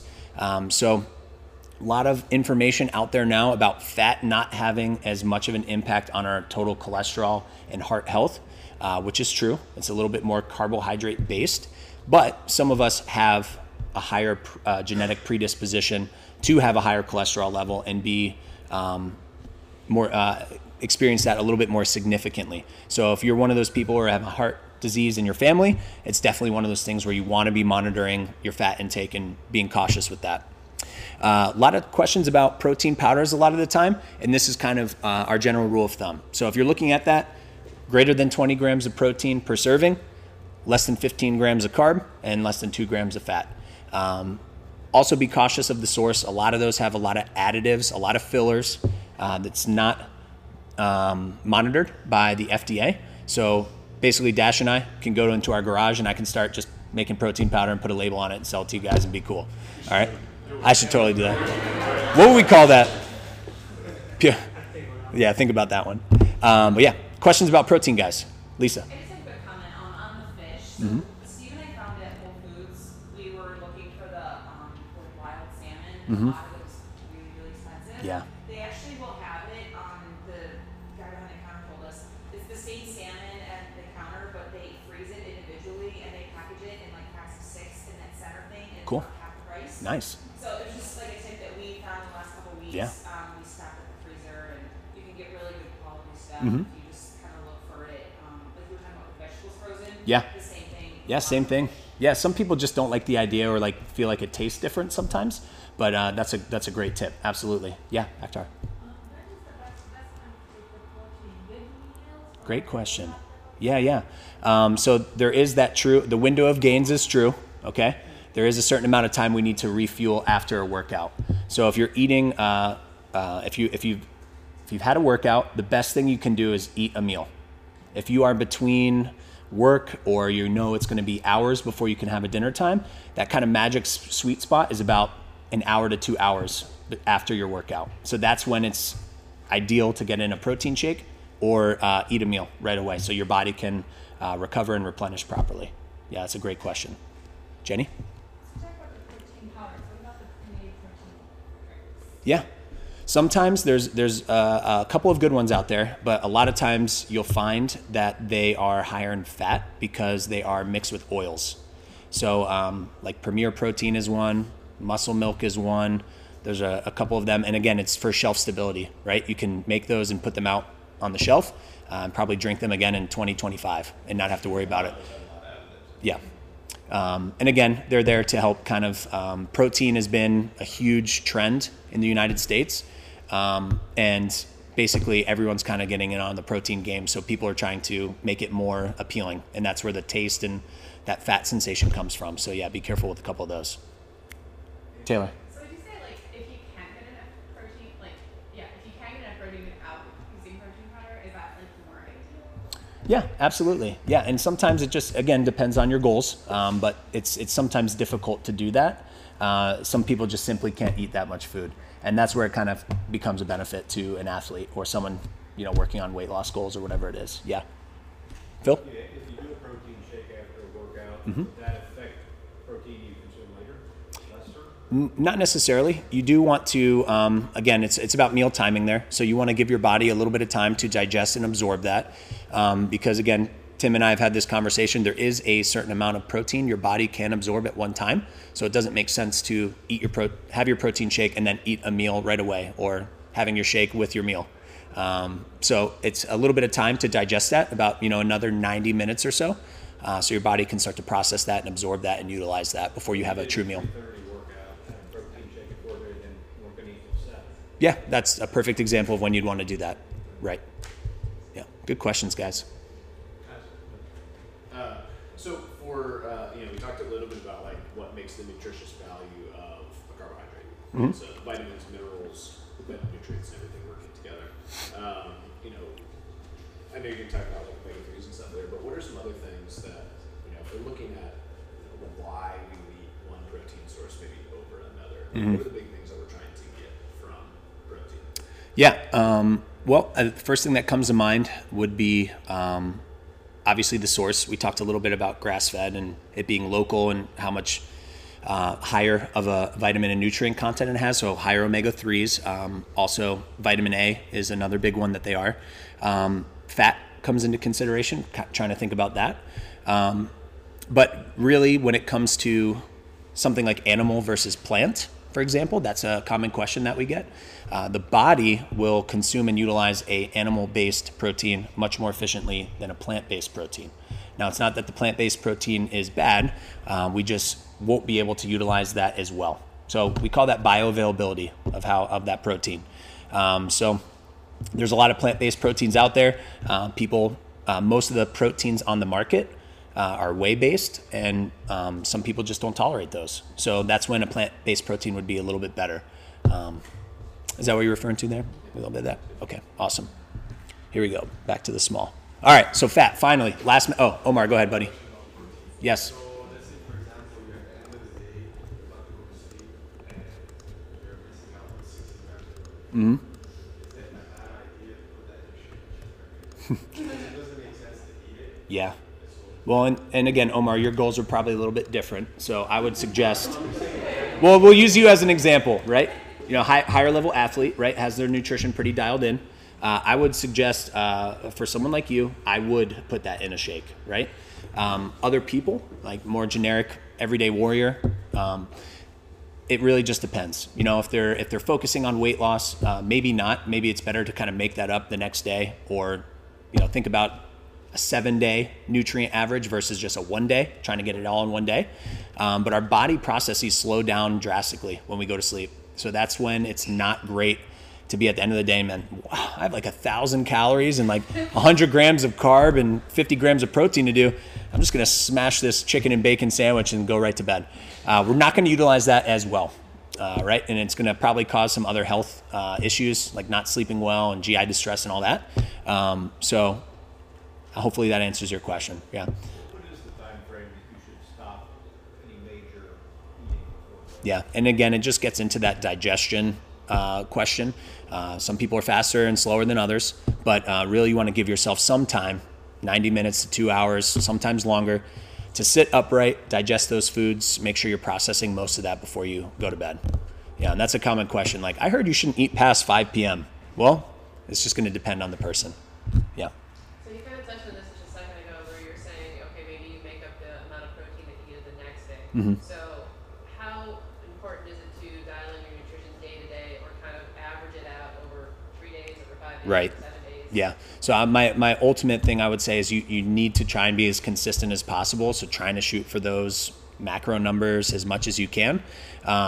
But, you know, when it comes down to seeing like how well we're doing on average, you know, sometimes people will look at like a 3 or 5, 7 day average of how you're doing. So I would, my ultimate response would be, you know, try and nail it every day if you can. That's going to lead to the best success when it comes to, you know, if you're looking to lose weight. We don't want to underfeed ourselves 6 days of the week and then make up for it on that 7th day. You know, you want to try and shoot for that on a daily basis for sure. Yeah. You can even, on MyFitnessPal, you can run your averages for like the week or month. You'll get, like, you know, like where you're at. Mhm. So that if you had a high day, maybe the next day will be better. Yeah. And it's helpful for evaluating trends too. So you can make some good changes off that. Should the intake be spread out fairly evenly over your waking hours, or is that? Yeah, about like every 2 to 3 hours, we should probably be taking something in for metabolism purposes. But then again, digestion, you know, wanting to make sure that there's some time to absorb that. Mm-hmm. Great questions, guys. Keeping me on my toes. Yes. Oh, more. Yes. So what if I watch one of those documentaries about not eating, you know, like keto meat, and the thought of eating any meat grosses me out, and I want to incorporate more meatless days into Yeah. my diet? You can email me at indy@friendshipcrossfit.com. And you live with a dietitian, I heard too. I do. Yeah. It's been 2 years, but I'm asking. Yeah, no, it's absolutely doable. I mean, that's where the plant-based sources come into play. The only thing is, though, you do have to be careful to supplement with some vitamin B12. That's a common thing that you can become deficient in if you don't eat any animal proteins. So, Just don't watch this. yeah, don't watch those things. Yeah, go ahead. So, you know, one of the big things I think for people generally that they don't think about, we think about types of animals, right? We're talking about eating, you know, beef, chicken, but we don't actually think about like what part of the animal we're eating, right? So you can talk a little bit about eating like involving some different organs or maybe some different possibilities and the added nutritious value of that. Yeah. Okay. So sometimes we know like light and dark meat, right, from a poultry food item. There, it's beneficial again depending on your goals. You know, more fat in those darker cuts versus the lighter cuts. So basically, that just comes down to the use of the animal, right? So if we think about a cow, for example, their shoulder, anything in like their chest and in their legs is supporting hundreds of pounds of weight all day. So those are going to be higher protein, less fat content cuts. Pretty much universal with every animal. And if we're thinking about the flank area on the stomach, traditionally just like us, you know, our guts hang out. They don't do anything really there to support. So those are going to be our fattier cuts. So that's what you really want to be looking at too. A lot of that can be trimmed, but inside the meat, those striations can cause, you know, higher fat contents as well. So that is definitely something to consider as well. Yeah. That was also just good, like put into like there's a lot of different vitamin content and some different things that you can get out of like livers and big ones. Oh yeah, like okay, organ meats. Yeah, for sure. Yeah, and I know they're not very traditional anymore, but yeah, great nutrient value. A lot of essential vitamins, fat soluble vitamins that we can get from those. But you definitely have to have a taste for it for sure. Liver, heart, tongue, all that stuff. Yeah. Yeah, so You like the tongue, Paul? If you guys are interested, and I know my mom's played with it some, you can get really like high quality organ meat for extremely cheap, and it's unbelievably nutritious. So it's significantly better for you, and it's significantly more available. But Because no one wants it. right now. Yeah, Lisa. Yeah. So the last I heard about liver is they said, oh, you don't want to eat liver because it's the filter and it has all the toxins in it. Is that, you know, that's right? Yeah, I'm not really. I don't eat any organ meats. I don't know. It depends on the Like, raising yeah, of the how animal. they're Yeah. raising animals. Yeah, for sure. Yeah, I mean, if you think if an animal's being, grain fed on like a GMO grain that's pumped with growth hormones, then yeah, that liver is going to retain a lot of that stuff. You might be able to cook it and break it down a little bit, but again, you're thinking, how is my body going to process that once it's in my system? So that is a good thought and something definitely to consider for sure. Okay, guys, so our last macronutrient, fat. My tagline, keeps us full and functional, right? Very important. It kind of cushions our organs. It helps prevent those from getting punctured by our bones. But most importantly, in metabolism with some production of hormones. And it should take up a smaller amount of our calories. And for this reason, it's a lot more dense, 9 calories per gram. And this is kind of where that whole thought process was, like, I can never eat fat. Fat's bad if I want to lose weight. It's so dense in calories. But in reality, it really kind of can promote that feeling of fullness. So it's an awesome piece to incorporate into your nutrition for that reason. And if we do it right, it can be very healthful. Yeah. So, yeah, go ahead, Omar. Is it matter when you fast? Meaning time of day? Time of day? Yeah. Sometimes. So there is some kind of research that will promote kind of eating more of your fat in the evening time. A lot of that is basically our body's a little bit more efficient at digesting carbohydrates earlier in the day, right? We've rested, we're awake, we can process those much more efficiently. And also a big part of that is just like, helping us feel full in that evening time where we have idle hands. Snacks in the pantry start to look really good. So having tasty snacks and having a little bit more fat in our diet can help kind of just keep us full for that 8 to 12 hours we're going to be sleeping and waking up and then breaking that fast with breakfast the next day. So yeah, great question. So here's the omega-3 versus the omega-6 conversation. And really what we're finding is that the standard American diet, which is rightly abbreviated SAD, standard American. Thanks, Taylor. But it's true. It's true. Yeah, dude, I went stiff over here with jumps. But the standard American diet is very high in omega-3s. Now, bottom line is what you guys should retain is that these are just pro-inflammatory fats. Oh, I'm sorry. Yes, omega-6. Thank you. So it's the standard American diet, much higher in omega-6s, and these are pro-inflammatory, right? So they pretty much are in everything we're consuming on a daily basis. So these omega-3s that are anti-inflammatory that come from our nuts and seeds, our seafood, our grass-fed local animal products can help counteract that to lower that systemic inflammation that we might be taking on. And I know I keep saying and using this word inflammation, not anyone in here is walking around all puffy and inflamed, but we're thinking about, again, what's under the hood? How are our organs looking? How are our vessels looking that are transporting oxygen and nutrients to all of our organs? So that's really where the conversations come into play. And sometimes too, people can truly find great health benefits, sleeping better, digesting better, decrease bloat and lethargy, if you can decrease the amount of inflammatory food products you're taking in. There has been some kind of research showing that it's helpful as far as the cognitive disorders and helping with some cancers, again, from that anti-inflammatory piece. But most are often in the CrossFit gyms, we'll hear about it for recovery, again, for inflammation. So, fish oil out front, but utilizing omega-3s in your recovery process. So I know it's a lot to kind of take in, but, again, just thinking about incorporating some seafood into your diet, eating some nuts and seeds can really help kind of counteract that. And if you're eating whole nutritious foods the remainder of the time, you're going to be doing pretty good. Yes? So if you don't eat those processed foods Mm-hmm. that have the omega-6s, Yes. and you do eat omega-3s, you'll kind of naturally provide that balance Mm-hmm. because you actually do need some omega-6s. Correct. Yes. So, and what we're just finding is that the ratio is like 30 to 1. And really we're trying to get that as close to 1 to 1 as we can. So yeah, absolutely great point there. Yeah, I appreciate you bringing that up. Thank you. Is there any nutritional value of dry roasted peanuts? I hear you say nuts, I love it. So actually, peanuts are going to be higher omega-6, right? And then if we're looking at things like almonds and pistachios and sunflower seeds, those are going to have a higher omega-3 content. So, those are fine when it comes to, a plant-based protein source. Annie, there you go. But again, too much of any good thing can be bad. So I could see you, Phil, at home just popping those during a IU game, buddy. Yeah. We're good. Biggest thing there is probably the salt in there. So just making sure you're keeping an eye on that. Okay, guys, I geek out about this all the time. All right, plate method.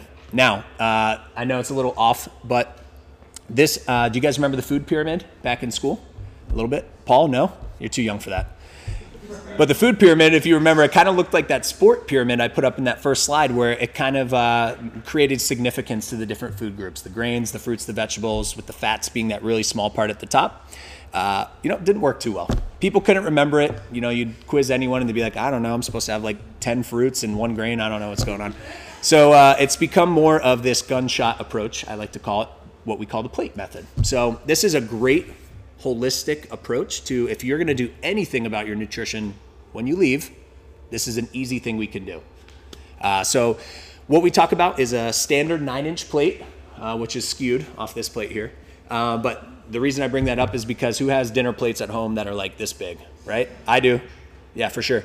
So that's not really accomplishing what we're getting there. But most of the time that 9-inch plate is our salad plate that we have at home. So utilizing something like that and then keeping the portions of non-starchy vegetables to half of that plate, and then our carbohydrate, which in this picture looks like a wonderful mix of rice and corn.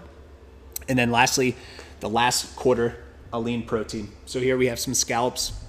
This is an overall really good approach to help kind of tackle a lot of different things. Calorie content, the amount of sodium you're taking in, the amount of carbohydrate you're taking in. So if you want to change one thing tonight, this is a really good place to start. All right, guys. So lastly, surviving the challenge. All right. Pro tips earlier, now surviving the challenge. So this is going to be kind of building off what Jeff had mentioned. So common faults that we see are kind of going a little nuts. So I talk about SMART goals all the time. I try to think of like the most crazy thing I can think of here for a non-specific, just completely outlandish goal. So there's a big difference between I'm joining the Whole Life Challenge because I want to lose about 50 pounds for my cruise and run a sub 6 mile to decrease my health insurance premiums and find a husband in the gym, right? Really out there, right? Maybe not. Yeah, Amanda's like, I'm in. So, right. It is specific to a degree, right? But not too measurable, because how are we going to get there? Is it achievable in 6 weeks? Probably not. Realistic? Yeah, no. But overall, not a great piece. It's much better to really hone in on something achievable, something that kind of speaks to your why, a small goal that we can work on, not taking on 1,000 things at once. So maybe we can say, I want to focus on making some body fat changes a priority over the next 6 weeks to lose about 1 inch off my waist so I can fit in that suit again for my 10th high school reunion come November, right? That's a good why. You want to feel good and confident about fitting into some clothes, again, that maybe you've grown out of, knowing that, you have a little bit of a push to get you there. A little bit more of an aesthetic versus like a true, why is it pushing you there? But overall, something a little bit more to kind of help you guys think about what you want to do with your nutrition goal, right? We talked about that 1 to 5 scale and how we can make that look.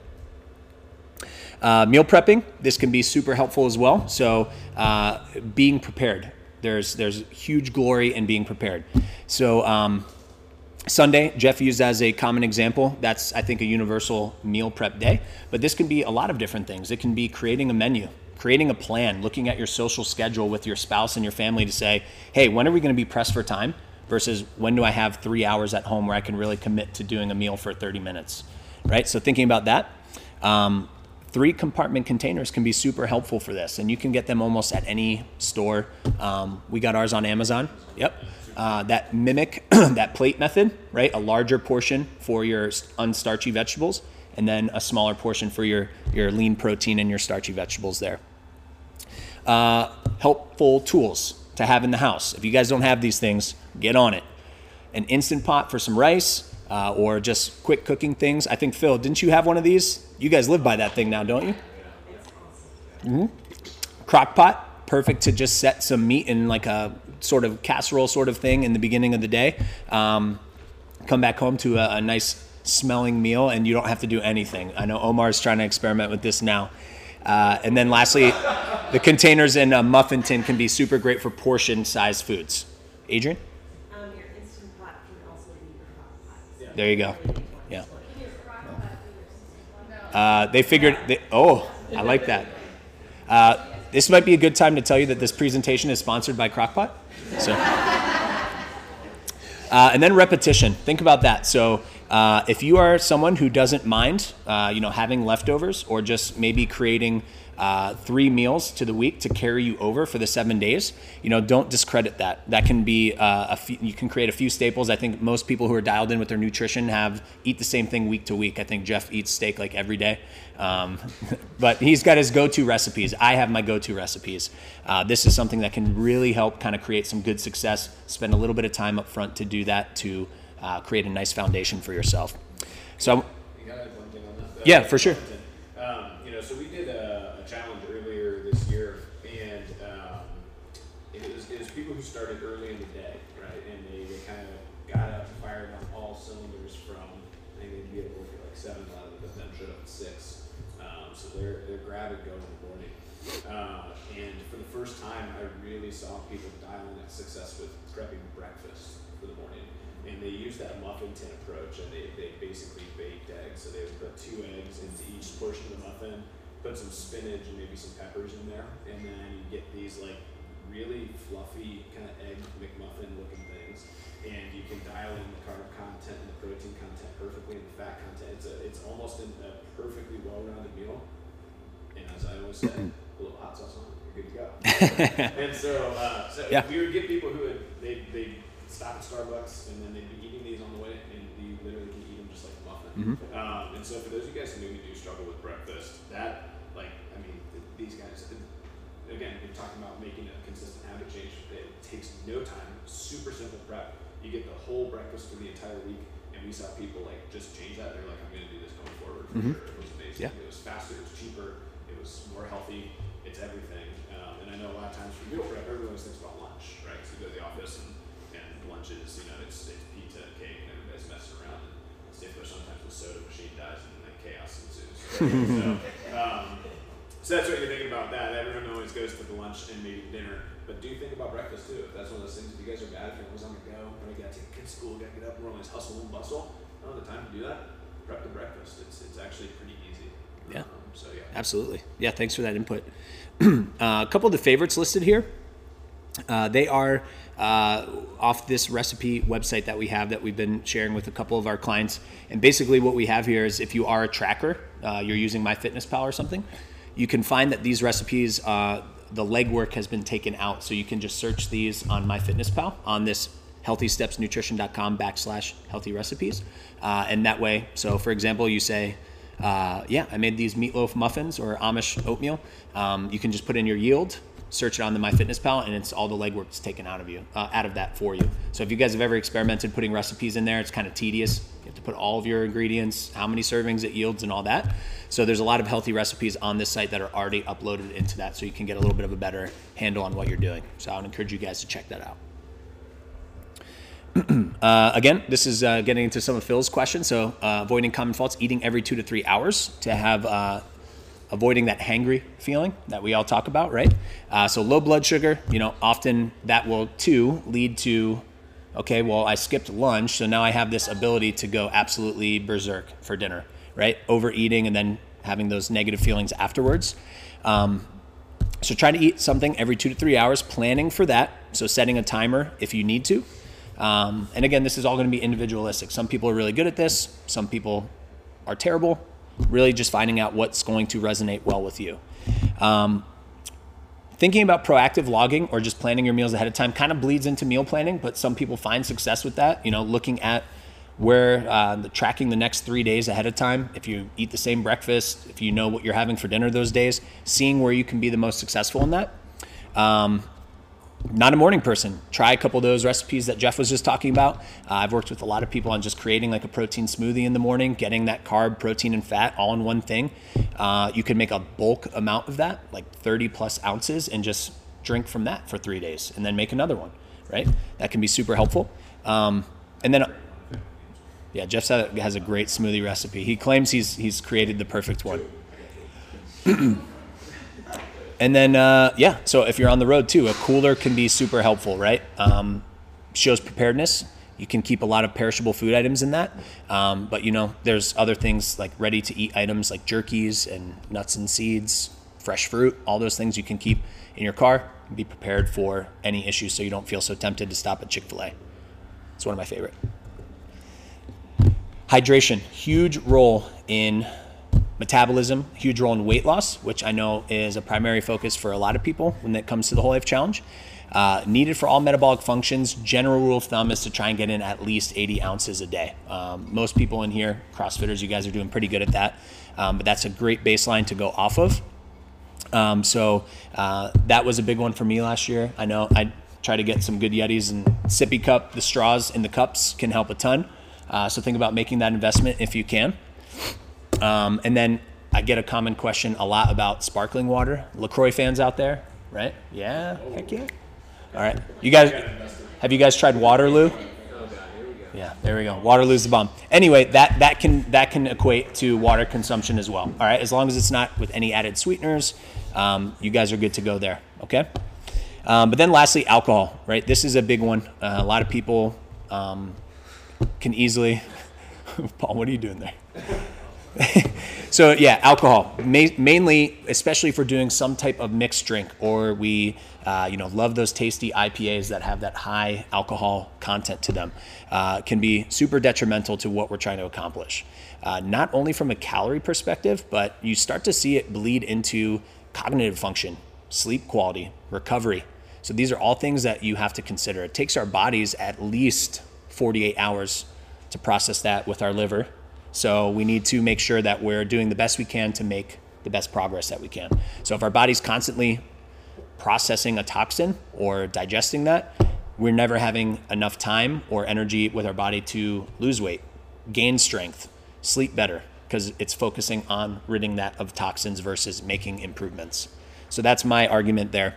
I'm a realist, so I understand, right? We need to have balance. So if you do have to do something, you can work on maybe consuming water between beverages or just stick to one. I mentioned those serving sizes earlier. 1 for women, 2 for men per day. I would say that's even too far as what the Academy recommends from the dietetics standpoint. And then lastly, sleep. Okay, this is a big one. This is getting into some of the habit stuff, but mainly I wanted to draw your attention to a couple of these hormones that can kind of get out of whack. So this hormone leptin, the one that makes you feel satisfied after a meal, decreases if we are sleep deprived, right? I'm sure we can all think of that time we were sleep deprived and we start to make not only poor nutrition choices, but our body is craving energy. So that's why it's telling us to eat more and take in more. This hormone ghrelin, which makes us hungry, is increased. So now we have both of those working against each other. And then lastly, cortisol, our stress hormone, is increased as well. So now we're talking about an inflammatory cascade, things that are really just putting you into a bad situation. So sleep can be a great opportunity if you're looking to make improvements with your nutrition as well. Those two things kind of play hand in hand. So think about that. Okay. We made it. No more font issues. Yeah. I've got a question since you said cortisol. Yep.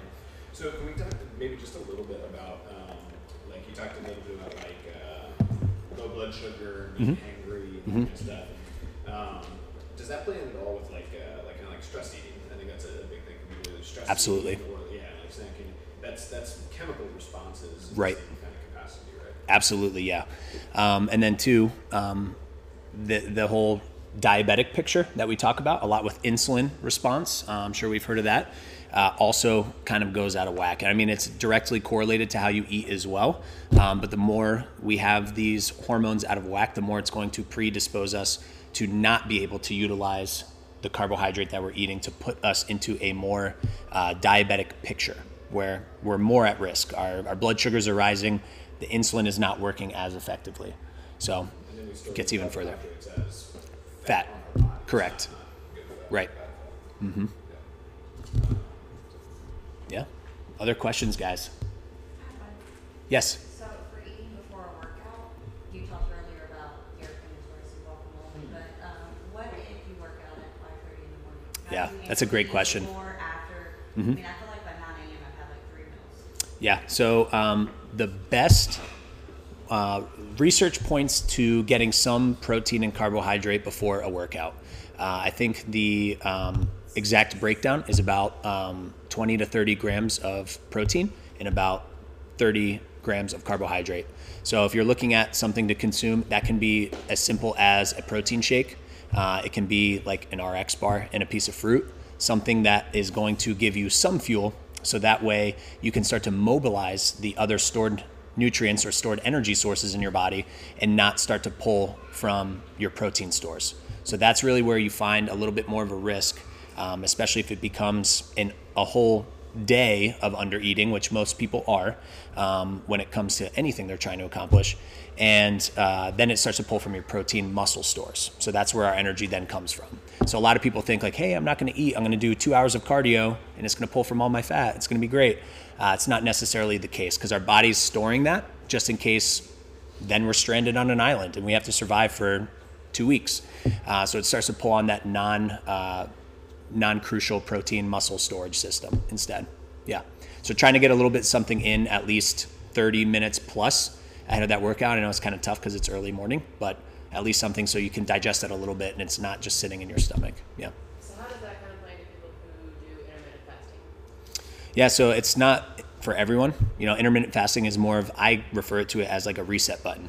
So trying to get the system back to neutral, get the hormones regulated, blood sugars regulated and all that. So, for those people, they're probably not eating during that time anyway. Most intermittent fasters are late afternoon into evening. So are you talking about for like workout time frame with? Yeah, because you're just talking about eat before, eat after, almost yeah. eat all day. Well, Eat that's 3 hours, but intermittent fasters will eat like 8 hours a day. right. So that's the risk you run with that sort of a thing. So most of my recommendations for intermittent fasters come, you're not going to have the best energy for your workouts, and then it just becomes a more tailored picture for them on what that looks like. Because if you really look at that blood sugar response, you eat, it peaks, and then for the rest of the day, it's coming down. So you're not going to have that energy source to draw from for that.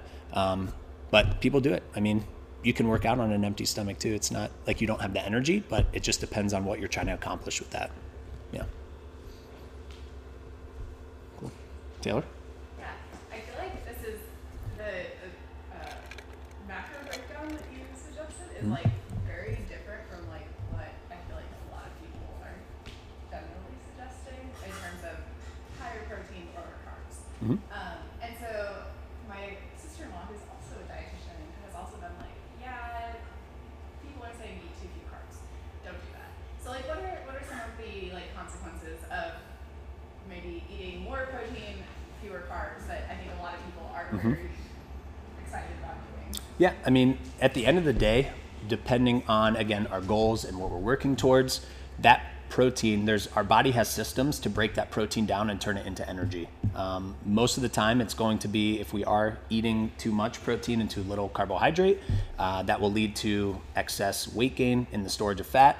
But, then you start to look at, okay, maybe this person's kidneys aren't set up to digest and process all of that protein.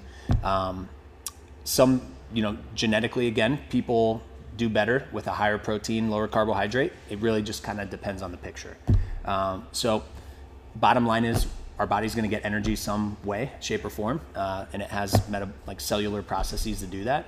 But for the most part, again, I think those carbs, the fat has gotten a bad name, and that's where that protein comes into play. But that's when they come to us and they say, hey, I've plateaued, or I'm not losing any more weight, or I'm not gaining strength. What can I change? Can I answer So- kind of on Yeah. the same topic? I'll tell you one of the reasons, because I used to recommend much lower carbohydrate content. Still do for certain people. One of the big reasons that I will recommend a lower carbohydrate content is the individual is not capable of eating quality carbohydrates. Right. So if I limit the carbohydrates that they have in a day to 130 grams, right? If you're going to eat bad carbohydrates, 130 grams is going to go in about 2 seconds, and that's all you're going to get for the day. So if you're incapable, if I'm working with somebody and they don't eat any vegetables, they don't eat any high quality carbohydrate pieces, that's going to be a huge area of issue, right? And so one of the ways that you can kind of finagle that if you're a nutritionist, not a dietitian, Well, right? I'm actually and you're trying to work with people is to monkey with the numbers a little bit to make it maybe work for the person's lifestyle a little bit more. So that I think is an answer to your question. So now people are huge on this keto, right? And that's such a big buzzword now, and that chops a lot of the carbohydrates and has an increased fat and protein content. And I think a big reason why is I think people who like it are people like me who don't like vegetables, right? And so if you don't like vegetables and you love meat, right? You love butter, you love fat, you love all that stuff. It's just like, yeah, that sounds kind of appealing. Yeah. And so I think it's one of those things where a lot of times that's like it's a simple out, doesn't necessarily fix the issue. The better way to do it is to have highly nutritious carbohydrates as a staple of your diet. But that doesn't work for everybody, right? So I wondered if, well, because like I feel like in general carbohydrates, that's like, well, I can eat, eating cookies is like great, like right. I'd love to eat a whole bunch of cookies. Yeah. Those are the things that a lot of times are like, oh, I want to eat those things. And so if you just limit it, yeah, of course you're going to be more successful because you're not eating all that crap. Right. That doesn't take into account like the leaner you are, the more insulin resistant you are, right? And so if we think about that, like take O back there, right? O's got about 0% body fat, okay? And so if you guys know Omar, he's known to crush some pizzas and some things like that, and it doesn't really necessarily affect him, right? He can eat these because he's got this just massive insulin resistance. So the carbohydrates don't necessarily affect him the same way as somebody who maybe doesn't have that same response. So if you guys ever listen to Charles Poliquin, who's one of the top strength and conditioning experts in the whole world, I think he's got something like 50 gold medals under his belt in terms of people he's trained. He has a hard and fast rule: if you're not under 15% body fat, he gets 0 carbohydrates. And that's his hard and fast rule. And once you're under 15% body fat, he goes the exact opposite. Though you get like 600 grams of carbs. And so it's a little bit like Ryan. Andy was joking with Ryan a little bit, and Ryan was kind of in that boat. But Ryan's very lean, and so now Andy's gonna take his carbohydrates and they're gonna go up through the roof, and then He'll be squatting 400 pounds by winter. Fun for Ryan to watch his performance improvement because he is capable of handling that higher degree of carbs. Yeah. Does that help answer your question? Yeah. Anything else, guys? Awesome. Is this available? Like, Yeah, we're gonna post it. We'll Yeah. post all of it. So make sure you guys get the Yeah. well-formatted version of Yeah. the slides. And I want to encourage you guys, I want to be available as much as possible to the community here. So that's why I put my email and Jeff's email and my phone number there. This is a lot of people try, and it's a complicated subject, and it's not simple. It's very individualistic. It's very tailored. So if you guys are ever interested in talking about that or trying to make improvements off that, I'd be happy to help. So please don't hesitate to reach out. Already you guys have made a huge step in just, admitting that there's something you want to work on and being here. So I commend you on that, but feel free to reach out at any time, okay? All right. Thanks, guys. Cool. So this half of the room, I expect you all to be signed up.